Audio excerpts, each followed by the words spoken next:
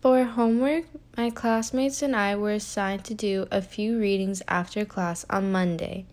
Out of the 3 readings that we had, my favorite one was the reading by John Swallows. He discussed how it is important to incorporate in your writing how to demonstrate that a general area of research is critical, and that when you write to your readers, you want to show why your argument is important in your writing.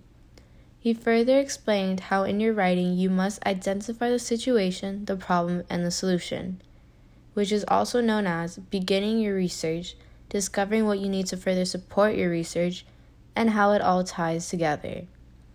Then the next day in class, we were assigned to complete our weekly remediated reading response by creating a visual map based on one of the readings. So I had chosen to do John Swallows' reading on creating a research space to work on my visual map.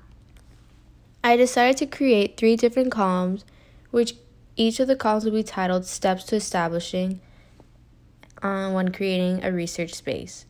For the first column, it was titled Steps to Establishing a Territory.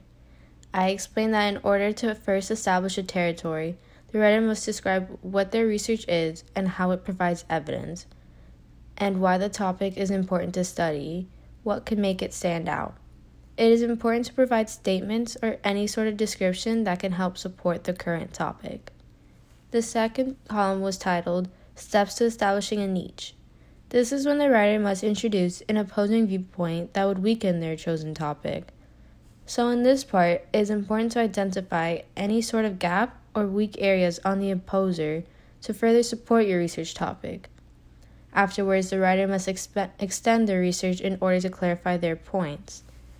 Then the third column was called Occupying the Niche. After the writer has finished conducting their research, it is time to begin writing. The writer must clearly introduce all their points and explain why their topic and what the purpose of their study would be.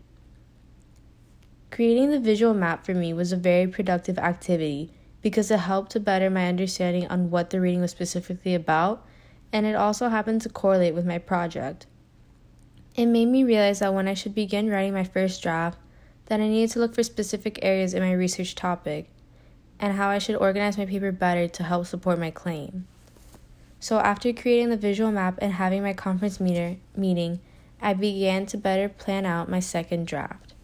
I created a new research topic, which would be how can lawyers improve their writing skills in order to better prepare themselves in the future careers.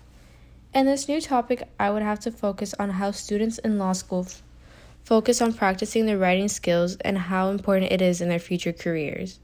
John Swallows' reading was helpful because it had me realize what I needed to do in order to better present my essay to my audience and how I should conduct my research.